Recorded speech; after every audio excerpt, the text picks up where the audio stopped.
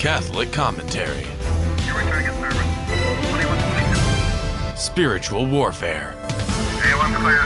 Stay ready so you don't have to get ready. Jesus 911. Jesus 911, Virgin Most Powerful Radio, Ruben Nava, Jesse Romero, two-man car. Good morning, Jesse. How are you, sir? Reporting for duty, sir. Hey, Ruben, I just want to let the people know that I'm fully healed from my prostate surgery. So that is what a blessing to be healed from that. Mm-hmm. Man, oh man, was that a month and a half of man? I got taken to the woodshed, but hey, got to offer a lot of penance. Now I'm working on a second thing. I'm going to go see a doctor this week for the shingles. So hopefully I start healing from that as well. So it's been a tough summer, but hey, it just gives me an opportunity to do more penance and offer sacrifices for a lot of for the Pope, a lot of prelates in the world, my family, myself, and others as well. Amen. That's good, Jess. Keep up the good work, and we don't ask for this stuff to come on. At least no, we don't, Ruben. But you know what? It's only in the Catholic faith that all this stuff makes sense. If I wasn't a Catholic, suffering wouldn't make sense. This is why guys off themselves. Guys just eat their gun, and guys just their suicide is at an all-time high right now. Yeah. People don't know what to do with suffering. We do. Right. And we give it right back to Jesus and say, Jesus, for my sins and in reparation for the sins of the whole world, starting with my family. Right. And most people would say, well, why me, Lord? Why me? I've been a good person, You know what I say, Ruben? I say, why not me? Yeah. It's my time in the barrel. I've had a pretty good life. Yeah.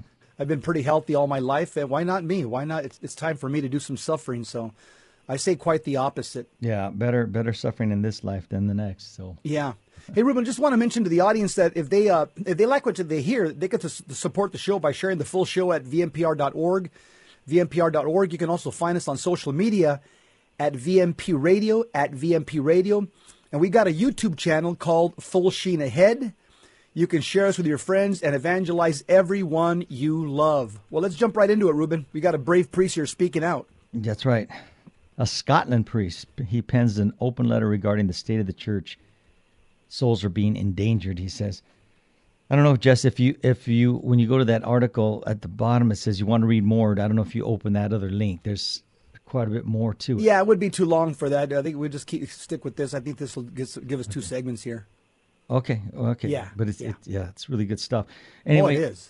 First Friday, Friday the 1st, so July 2022, Feast of the Most Precious Blood of our Lord Jesus Christ. So he's given the date of his letter. The last day of octave to remember St. John the Baptist's birth, he who leapt in the mother's womb, when the Lord Jesus entered the room in the womb of the Virgin Mary, he who was beheaded because he stood for the truth, and of whom Christ said, of no greater man was born of a woman. Then he said, Son of man, remember everything I say to you. Listen closely and go to your exiled countrymen and talk to them. Tell them the Lord says this, whether they listen or not. Ezekiel 2:10. And Ezekiel 2:10 says, and he spread it before me, and it had writing on the front and the back, and there were written on it words of lamentation and mourning and woe. So he's giving his fellow priests something to think about. And he goes on. Ruben, a lot of priests are writing out right now. They're speaking out. This is not the only one, but continue. Yeah. Dear fellow Catholics, truth, what is it? Where should we Catholics place it in our daily lives? For the good of our souls and our eternal destination, we need to ask ourselves this key question in these traumatic and frightening times. Jesus answered, it is you who say that I am a king. I was born for this. I came into the world for this, to bear witness to the truth. And all who are on the side of truth, listen to my voice. Truth, question mark, said Pilate. What is that? The chief priests and the scribes hated and crucified Christ because he brought and made known the truth. There have been many frightening things happening in our world which endanger the eternal future of our souls. Hence, I feel moved to write this letter. Go ahead, Justin, take over. Then he gives a 3-part outline. By the way, the whole basis of this article from this Catholic priest from Scotland is objective truth. He sees that the church in high places is losing the ability to give us objective truth, and the church is moving towards relativism. That's why he penned this letter. And again, he references John 18:28 to 40, the conversation that Pontius Pilate had with the Lord Jesus Christ, where Pontius Pilate said, "What is truth?" We have a lot of bishops and prelates in our church today saying, "What is truth?" as well as Catholic politicians. So he outlines three things, or there's three things he's going to address in this letter. He says, number one, I intend to address priests, myself included, to consider the meaning of Christ's priesthood and what it should mean to us. Number two, actions of both priests and then of Pope Francis and of bishops both in Scotland and the world, which are contrary to our priesthood. Wow. Number three, I shall address events recently in Scotland and the UK, as well as the events in the world which we should fear, because they could result in my soul, your soul being lost. Our Lady of Fatima showed the three children of Fatima that any one of us could end up being a soul suffering in hell for eternity. Then he goes into, and we'll go back and forth on some of these saints here.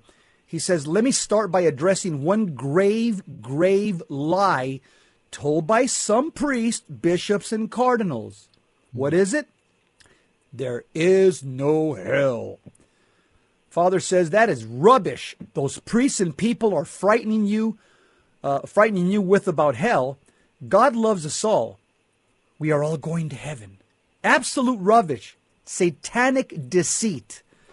So, Reuben, what do some of the doctors of the church say about the doctrine of hell? St. John Chrysostom. What do they call him? Golden tongue? Or golden mouth or golden tongue. Yeah. Both, I've heard. Bishop and one of the 36 doctors of the Catholic Church said, the road to hell is paved with the bones of priests and monks, and the skulls of bishops are the lampposts that light the path. Ouch. Yeah. Saint Athanasius, another doctor of the church, goes further than St. John Chrysostom by saying, quote, the floor to hell is paved with the skulls of priests, close quote. St. Teresa of Avila, also a doctor of the church, warns us, quote, remember, dear Christian, you have but one soul to save, one God to serve, one eternity to expect. Death will come soon, judgment will follow, and then heaven or hell forever, end quote. And these are all doctors of the church, people whose teaching and example are held in high esteem by the church, which is why they are given the title of Doctor of the Church, and there are only 36 of them, so the church does not hand this title out willy-nilly. So why is it that so many of the priests deceive continually, lie to our flocks about hell and damnation?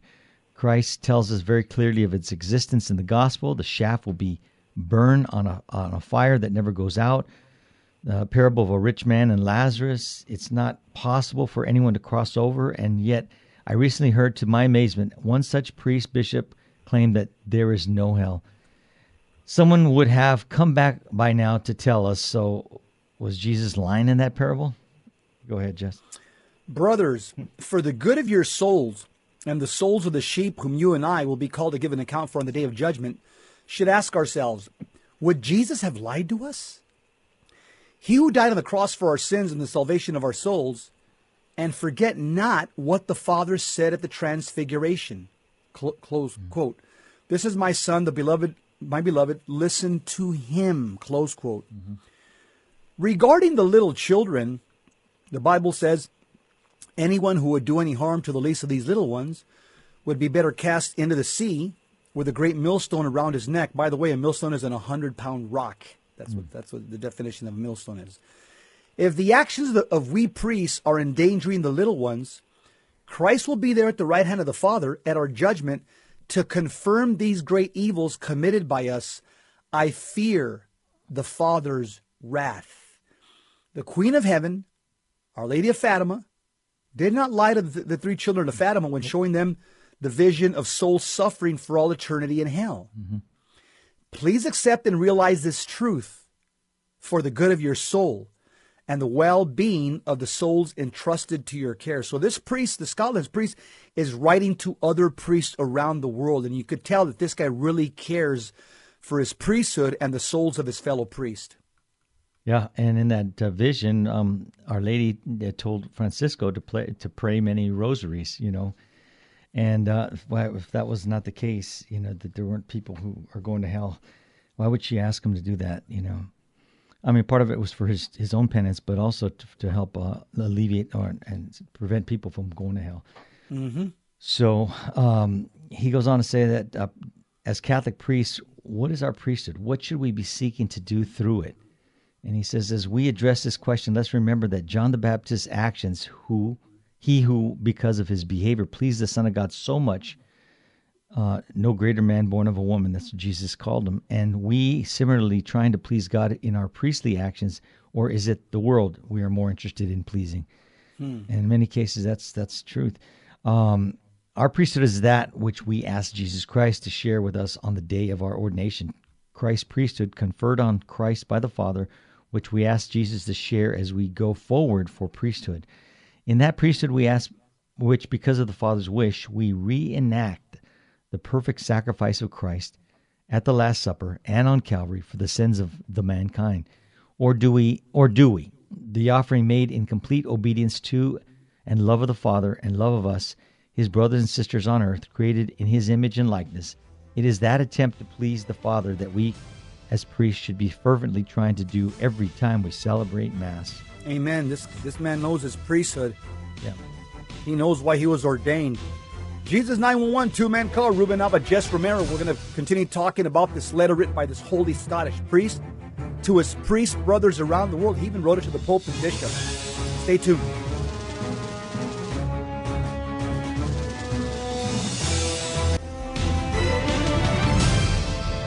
Now, back to Jesus 911. If this call is not an emergency, dial 888-526-2151. Jesus 911. We are back. Second segment, and we're talking about a Scotland priest who penned an open letter regarding the state of the church. He wrote it to his fellow priests, and it's pretty meaty. And we've probably all have seen to some extent one priest or another that have been guilty of some of these things that he's talking about. Mm-hmm. Yeah, Give him some credit. His name's Father Stephen Dunn. He deserves credit. He's a Glasgow priest from the Archdiocese of Glasgow, in the church within the Church of Scotland. This is again, just God keeps raising up all these little John the Baptists all over the church, amongst priests and bishops, and that's what we need. We need people to speak truth to power. He may pay a price, don't get me wrong, but nonetheless, he figures that I'm a priest of the Most High God. I'm going to stand before the judgment seat of Jesus Christ. Mm-hmm. Do I want to be a man pleaser? Do I want to be a God pleaser? Yeah. He goes on now to talk about the theology of the Mass. It's very beautiful. He says, what is the Mass to Catholics, especially to priests? What should it be?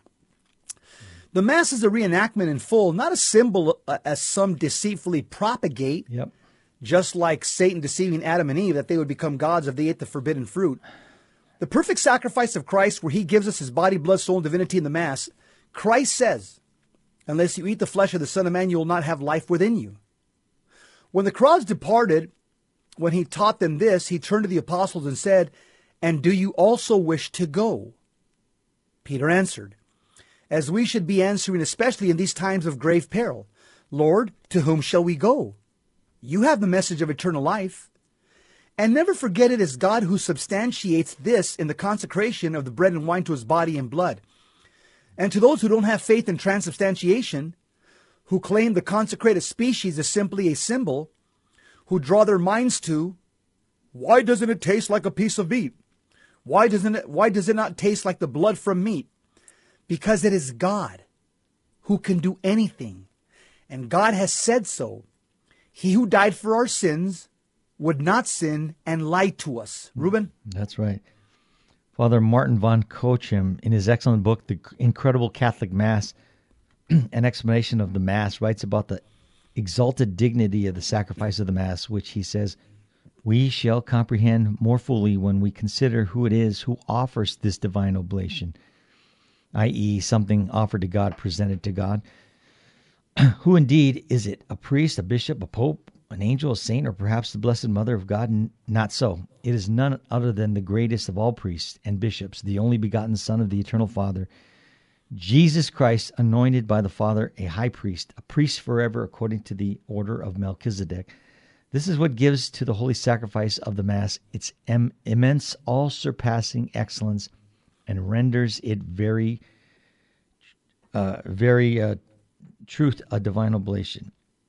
Quoting St. John Chrysostom, the priest is only a minister, for he who sanctifies and transforms the victim is Christ himself, who at the Last Supper changed the bread into his flesh, that he continues to do now. Therefore, O Christian, when you see the priest at the altar, think not that it is he who offers the sacrifice, but believe that it is the hand of Christ invisible to mortal sight. The following prayer from the traditional Latin Mass greatly helps one to be drawn to the Father and helps us to reflect on how we should have pleased the Holy Trinity.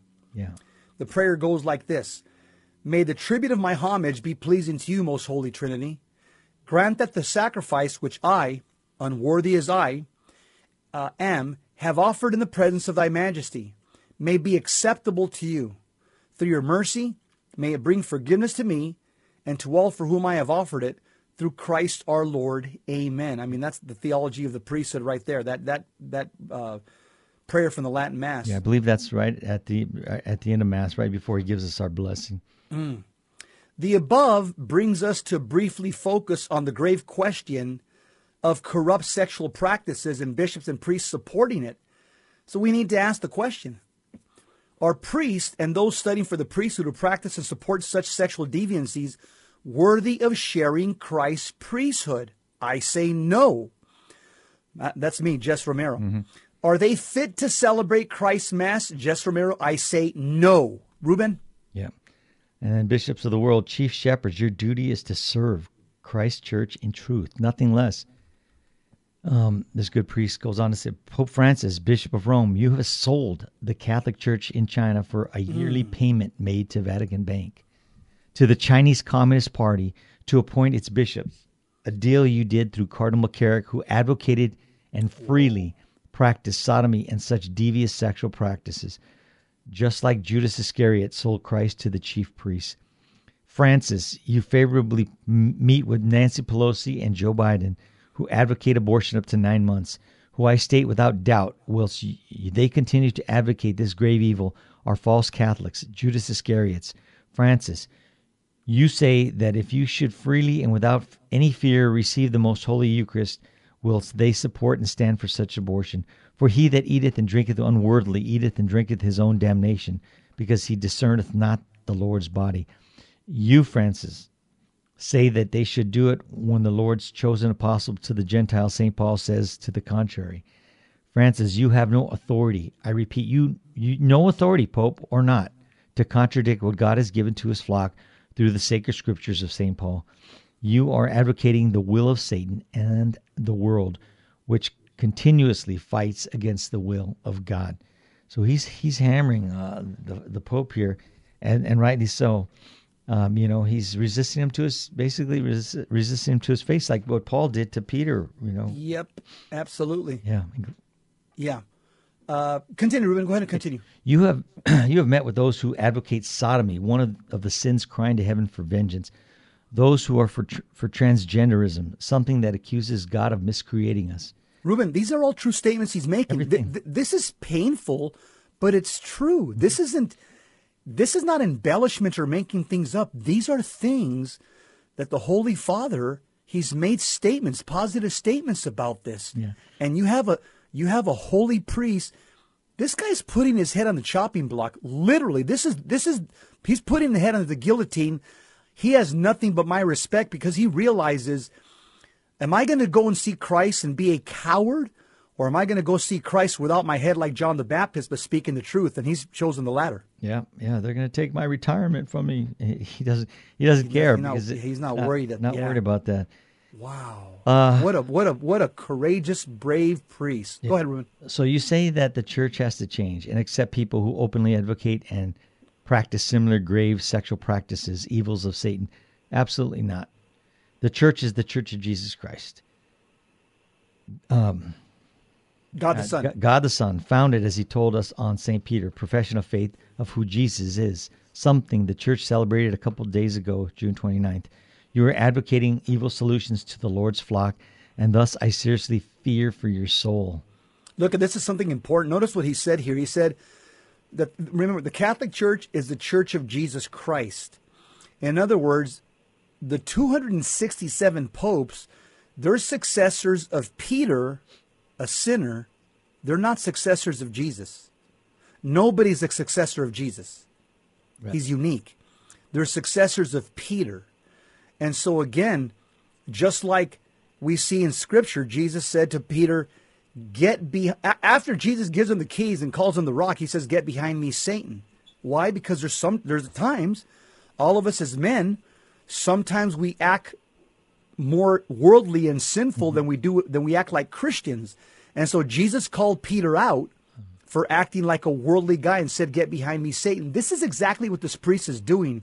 He says, he writes to the Holy Father, "You have nominated a priest, Father Roche, to lead the congregation for the faith and suppress and eliminate the celebration of the traditional Mass, which many of the great saints, doctors, martyrs celebrated. Francis, I say directly to you, this is not the action of God, but is of Satan, who is trying to suppress the true celebration of the Most Holy Mass.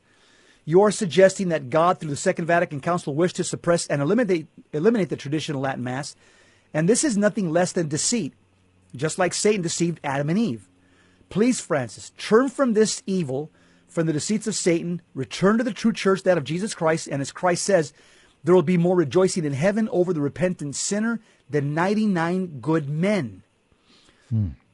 And he talks about bishops who carry out actions clearly not of God. He says Bishop Joseph Towell, by ordaining Christopher Morris, while he allegedly continues to engage in the gay lifestyle, something you made very clear to you by numerous priests in the Diocese of Motherwell, you betrayed Christ's priesthood.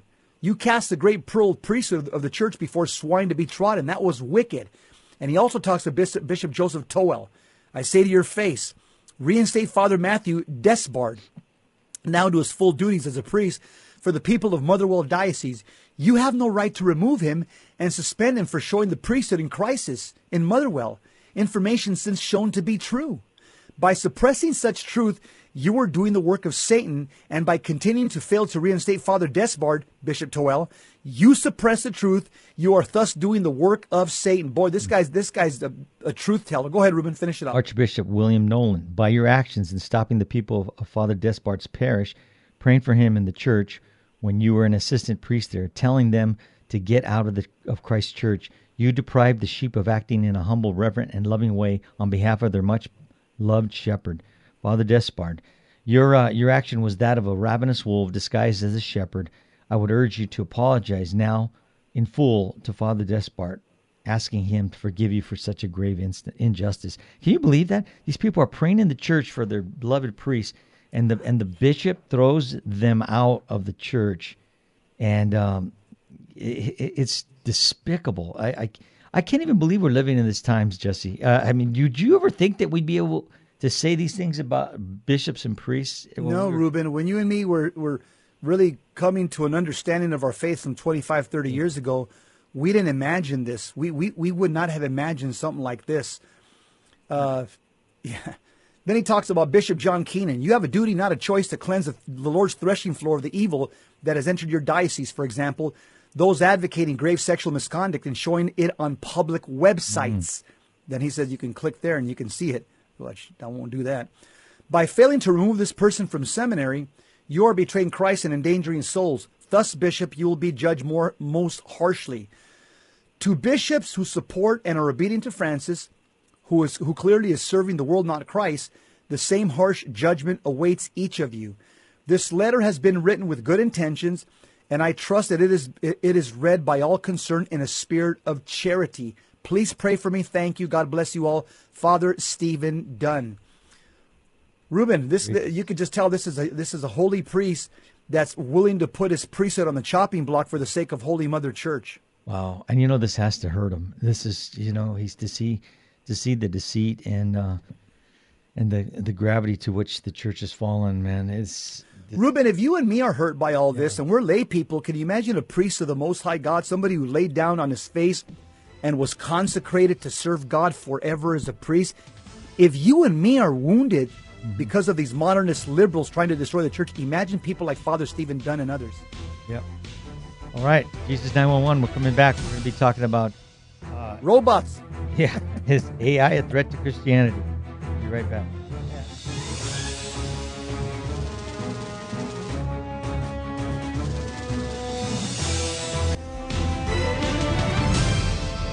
Now, back to Jesus 911. If this call is not an emergency, dial 888-526-2151. Jesus 911. Iron sharpens iron, and one man sharpens another. We are switching gears, talking about AI. It's in the news a lot. So we're bringing this up to that's it. Ruben, that's exactly why I kind of wanted to revisit this topic. Mm-hmm. This is a huge topic. It's not going away. And this is a topic that I think is just dangerous. I think it's more dangerous than most people would even give it credit for. Yeah. I look at the movie, a lot of movies that have come out in Hollywood about robots and machines turning on the human race. And I know we sit down and laugh and eat our popcorn and drink soda and stuff. I think there's an underlying message behind all of that. And I think we're at that point right now where these globalist, modernist, liberal, God-hating, great reset people would try to do something like this. You have Terminators coming after us, huh? Yeah. I mean, they may not look like that exactly, but the point is, I think this whole AI is going to be used to turn, again, what's their goal, the Great Reset, this New World Order? Yeah. Depopulate planet Earth. What's the best way to depopulate planet Earth than turning machines against us? Because somebody will say, oops, I don't know how that happened. Nobody's going to take responsibilities as these machines start attacking people in their house. People are going to say, I don't know what happened. Ask Fauci, ask Biden. I don't know. Send the machine to prison. Yeah.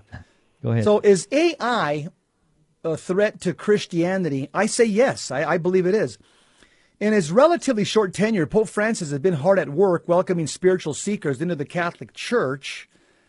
He's refused to judge LGBT people. He's sought to integrate divorced couples and extended priests' ability to forgive abortion. But Francis' white arms have arguably never stretched further than a mass in 2014 when he suggested the church would baptize Martians. Okay, I don't know if that was just tongue-in-cheek, but here's what he said. Pope Francis said this in 2014, quote, "If, for example, tomorrow an expedition of Martians came and one says, 'But I want to be baptized,' what would happen?" Pope Francis asked, "When the Lord shows us the way, who are we to say, 'No, Lord, it is not prudent. No, let's do it this way'?" I'm not sure exactly what he means, Ruben. I don't know what he means. That means to baptize Martians. I don't know what he means by that. But nonetheless, while playful, this odd scenario got at a serious question about just how far the church's welcome can go. Should Christianity's world's largest religion embrace all intelligent life, even aliens? Granted, the arrival of green space creatures seeking salvation isn't very likely, but the Pope's lesson opens the door to the acceptance of another science fiction stalwart as well, one that's not so easily dismissed, namely hyper-intelligent machines. And this is exactly, Ruben, what worries me. I'm not worried so much about the machines. I'm worried about the people that built the machines and operate them, because they're secular, humanist, godless liberals who hate life, who hate the church. And if anybody thinks that they're going to make these machines to be harmless, or just to mow our lawn and to wash our dishes, you got something else coming. Well, most theologians aren't paying it much attention. Some technologists are convinced that artificial intelligence is on an inevitable path toward autonomy. How far away this may depends on whom you ask, but the trajectory raises some fundamental questions for Christianity as well as religion broadly conceived. Though for this article, I'm going to stick to the faith tradition I know best. In fact, AI may be the greatest threat to Christian theology since Charles Darwin's On the Origin of Species. Wow, that's a big statement right there, because Darwin, as a result of his Origin of Species, we've been battling with the demon of atheism in colleges, high schools, with our kids. This is why the churches are empty. And this could be worse than even the Origin of Species. That's a huge statement. Yep. We didn't come from tadpoles, Jesse. That's for sure. So for decades, artificial intelligence has been advancing at breakneck speed. Today, computers can fly planes, interpret X-rays, and sift through forensic evidence. Algorithms can paint masterpiece artworks and compose symphonies in the style of Bach. And Google is developing artificial moral reasoning so that its driverless cars can make decisions about potential accidents. AI is already here. It's real. It's quickening, says Kevin Kelly, co-founder of Wired Magazine, the author of The Inevitable Understanding, the 12 Technological Forces That Will Shape Our Future. I think the formula for the next 10,000 startups is to take something that already exists and add AI to it. If AI is autonomous, then we should encourage it to participate in Christ's redemptive purposes in the world. Hey, let's use AI to evangelize, right? Yeah. Despite AI's promise, certain thinkers are deeply concerned about a time when machines might become fully sentient, rational agents, beings with emotions, consciousness, and self-awareness. Well, that describes a human person. This is weird. This is scary. The development of full artificial intelligence could spell the end of the human race. Once again, just think about the movie The Terminator, the opening scenes.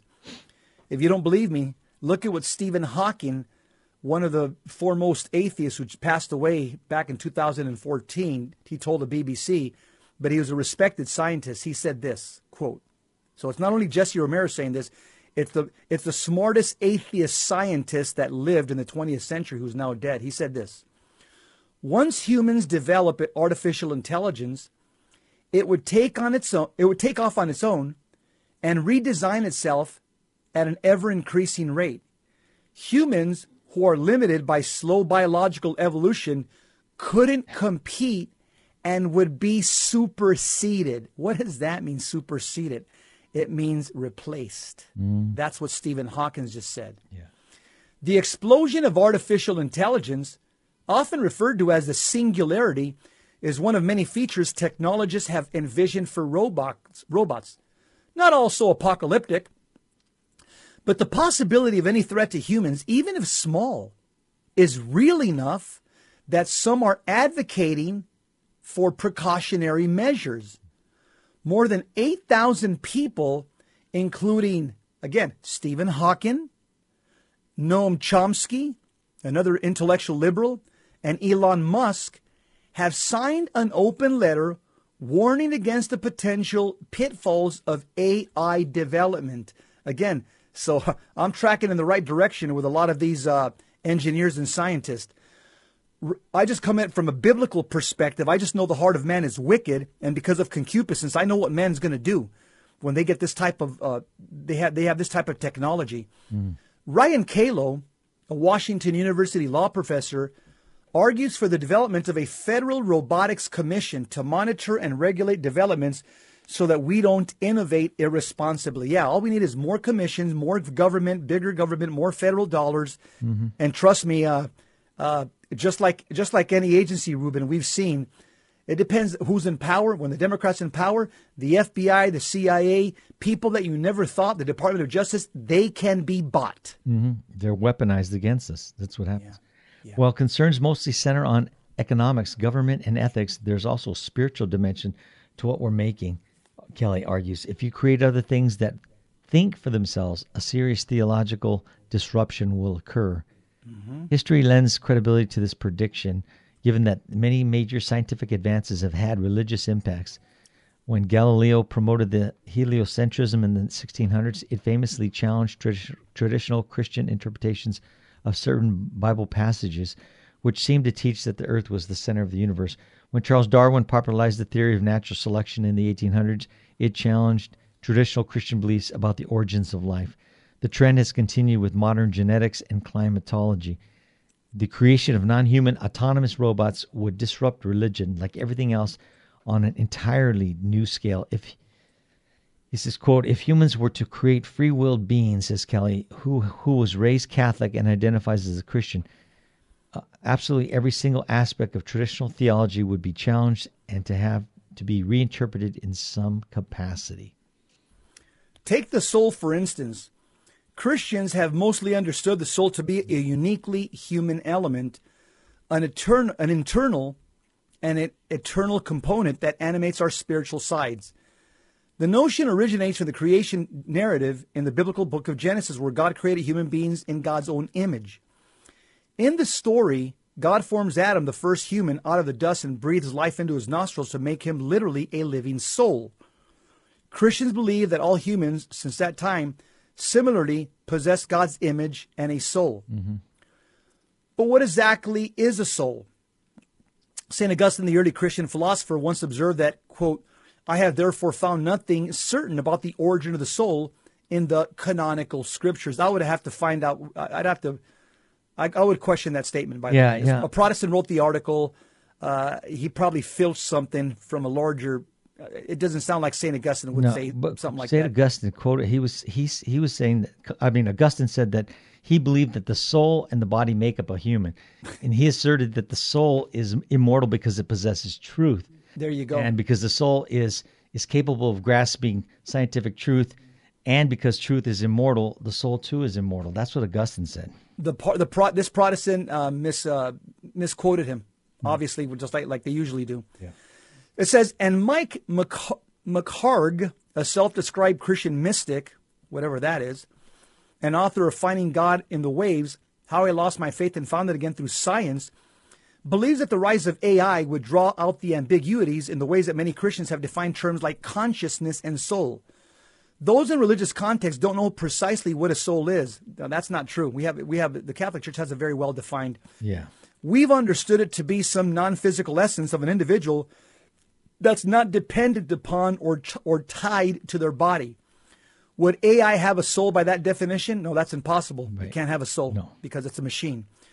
If this seems like an absurd question, consider technology such as in vitro fertilization and genetic cloning. Intelligent life is created by humans in each case, but presumably many Christians would agree that those beings have a soul. Of course they do. Because when there's a sperm egg fusion, however that happens, God attaches a soul to the sperm egg fusion when we create human life. We'll be right back talking about artificial intelligence, Jesus 911 two-man car, and we're going to give a little definition of what is the soul.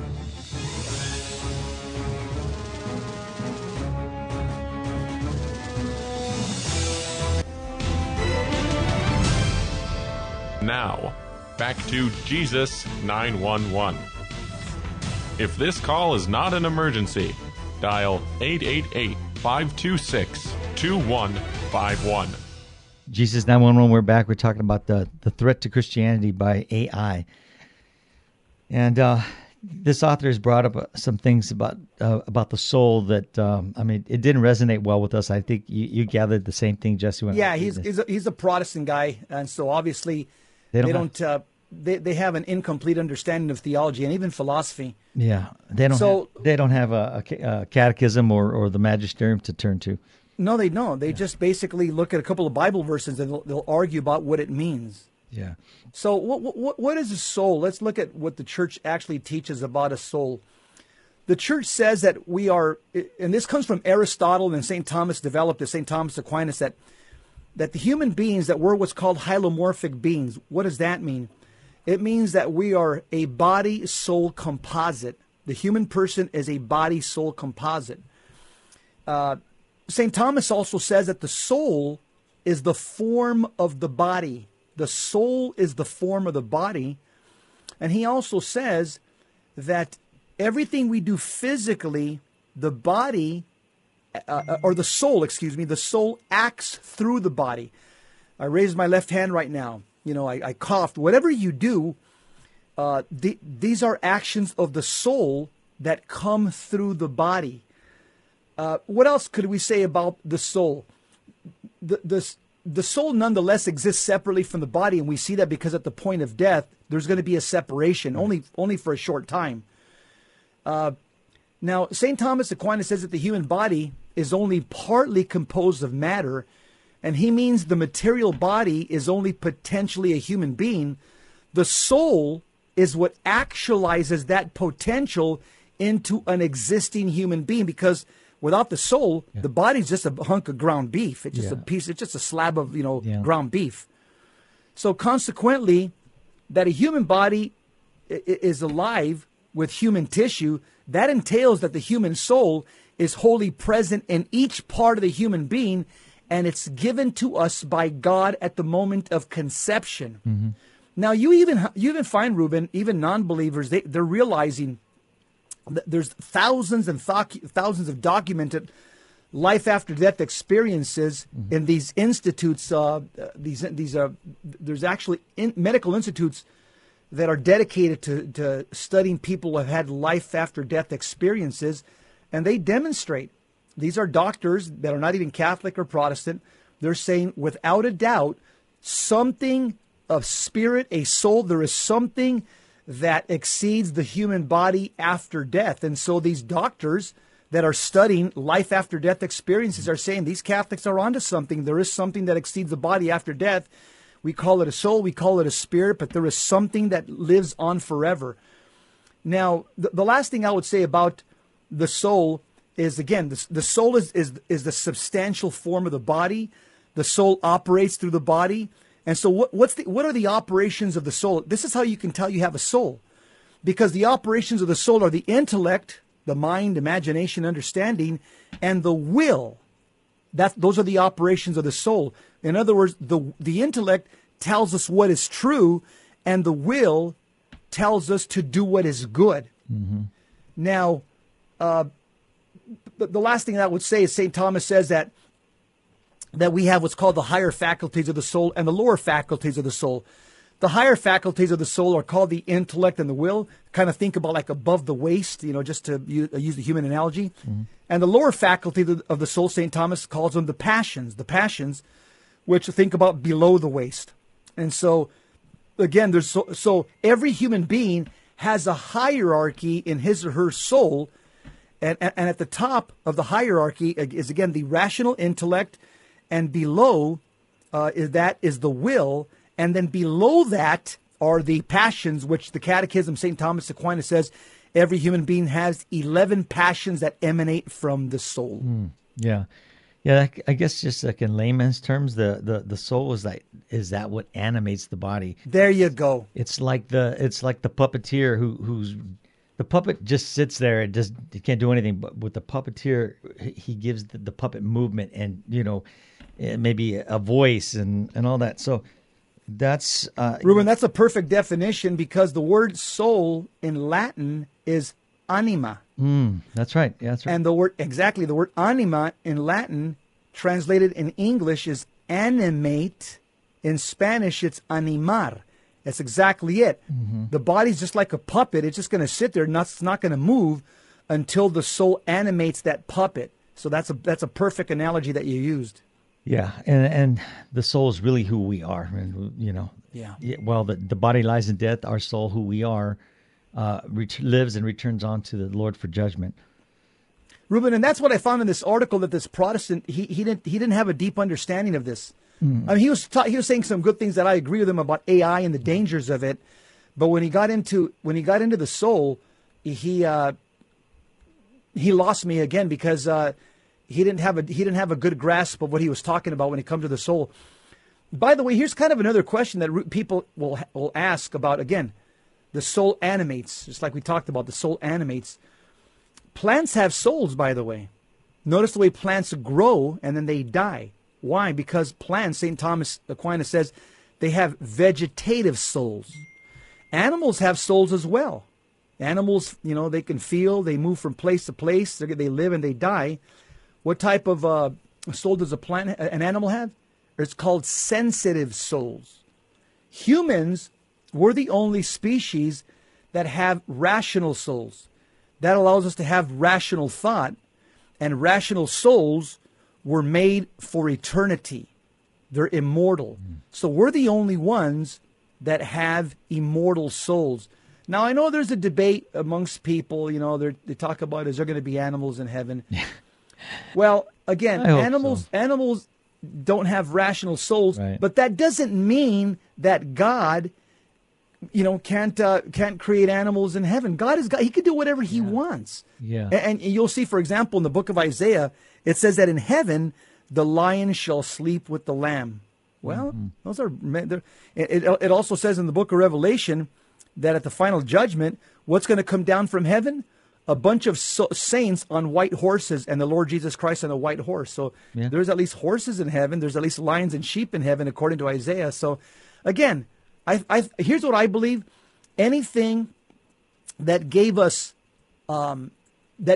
pleasure, good pleasure in a good sense in this life, God is going to, give us that pleasure 100-fold.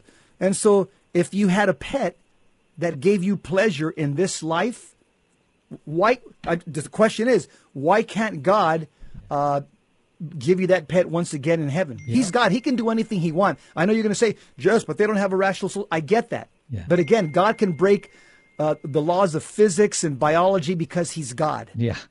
A priest told me the same thing, Jesse. He said that what brought you pleasure in this life God could also give you that same pleasure with your animal. If your animals, I'm a dog lover, so we just got back from out of town yesterday and picked the dogs from the kennel, and boy, they ran to us like it was just their family. I want Judah up there with me and Penny and the dogs that I've had in the past, because Ruben, sometimes they're more faithful than human beings. Oh, definitely. We could learn a lot because all they want to do is love you, and they just wait for for you to return that. But they don't, they don't judge you. They just it's we can learn a lot from dogs. That's for darn sure. So the verdict is out for me again. God can do what he wants. I know people really debate this issue about is there animals in heaven. I'm not going to die on that hill. God can do what he wants. I know, I get it. They don't have a rational soul. I understand. But again, God is the God of miracles. God can make something out of nothing. And so if he wants to bring you pleasure in heaven from something that brought you good, wholesome pleasure on earth, God can do that. That's great. Simple. Yeah. Right? Go ahead. All right, Ruben.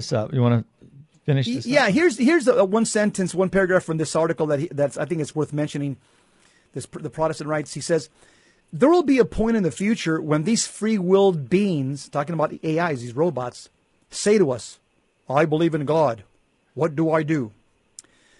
There are no easy answers for Christians willing to entertain these questions. And certainly there's a case to be made that Christians shouldn't bother in the first place. The Christian Bible never anticipates non-human intelligence, much less address the questions and concerns it creates. It does, however, teach that God has established a special relationship with humans that is unique among all the creatures. Russell Bork, a professor at the Evangelical Gordon College, who is cautious about broadening the Christian understanding of personhood to include AI, we can't include them as persons, by the way, argues in the journal Perspectives on Science and Christian Faith, what makes human beings special is not what humanity is, but rather it is God's relationship to us based on his purpose for making us. Let me just say, as a Catholic, AI will never be a child of God. No. They'll never be part of the family of God. They're machines. They don't have souls. I don't care what anybody argues. I don't care if you can program them to say that they love God. The fact is, only the human person, the human species, is made in the image and likeness of God. That means that we have an intellect and a will. We have a rational soul, and in this way we resemble God. There's no way by man's construct or man devising some type of technological plan, there's no way they can create an AI species that's going to have a rational soul. Impossible. They will never be children of God. This other guy they quoted earlier, Kevin Kelly, he says that they should make a catechism for robots. A catechism, it's a statement of faith, and like in a question and answer format, kind of like our Baltimore Catechism, and that's typically taught to children. And Kelly says he takes the idea very seriously, even suggested in a keynote talk at a Q conference in an annual gathering of more than 1,000 prominent leaders. I don't know about that, Jesse. They could program these things to do anything, and if they could spew out, the religious traditions of the Catholic Church, that's fine. You You can learn from them if just like another source that you might go to Google or DuckDuck whatever go just you type in what you want and they spews out whatever has been programmed into it. So anyway, we're not gonna go back. This is right here before us. We're going ahead with this stuff. I mean Tesla's got cars that drive by themselves, and there's really nothing that can be done except put a soul in a computer. Yeah, they can't do that. I don't care how much money they dump into it. Nope. Hey, you've been listening to Jesus 911. Keep your eyes on Jesus Christ, the author and finisher of our faith. Remember the Blessed Virgin Mary. Listen to what she says in John chapter 2, verse 5. Do whatever he tells you. Pray your rosary, read your Bible, live in a state of grace. Go to confession if you're in a state of mortal sin. Go to Mass as often as possible. Be holy or die trying. Up next, coming up in a few minutes, you'll hear more about hands-on apologetics with Jerry Machuda, coming to you from the Midwest Command Center. As for Ruben and Jess, we are EOW, end of watch. Thank you for listening to the show. God bless you.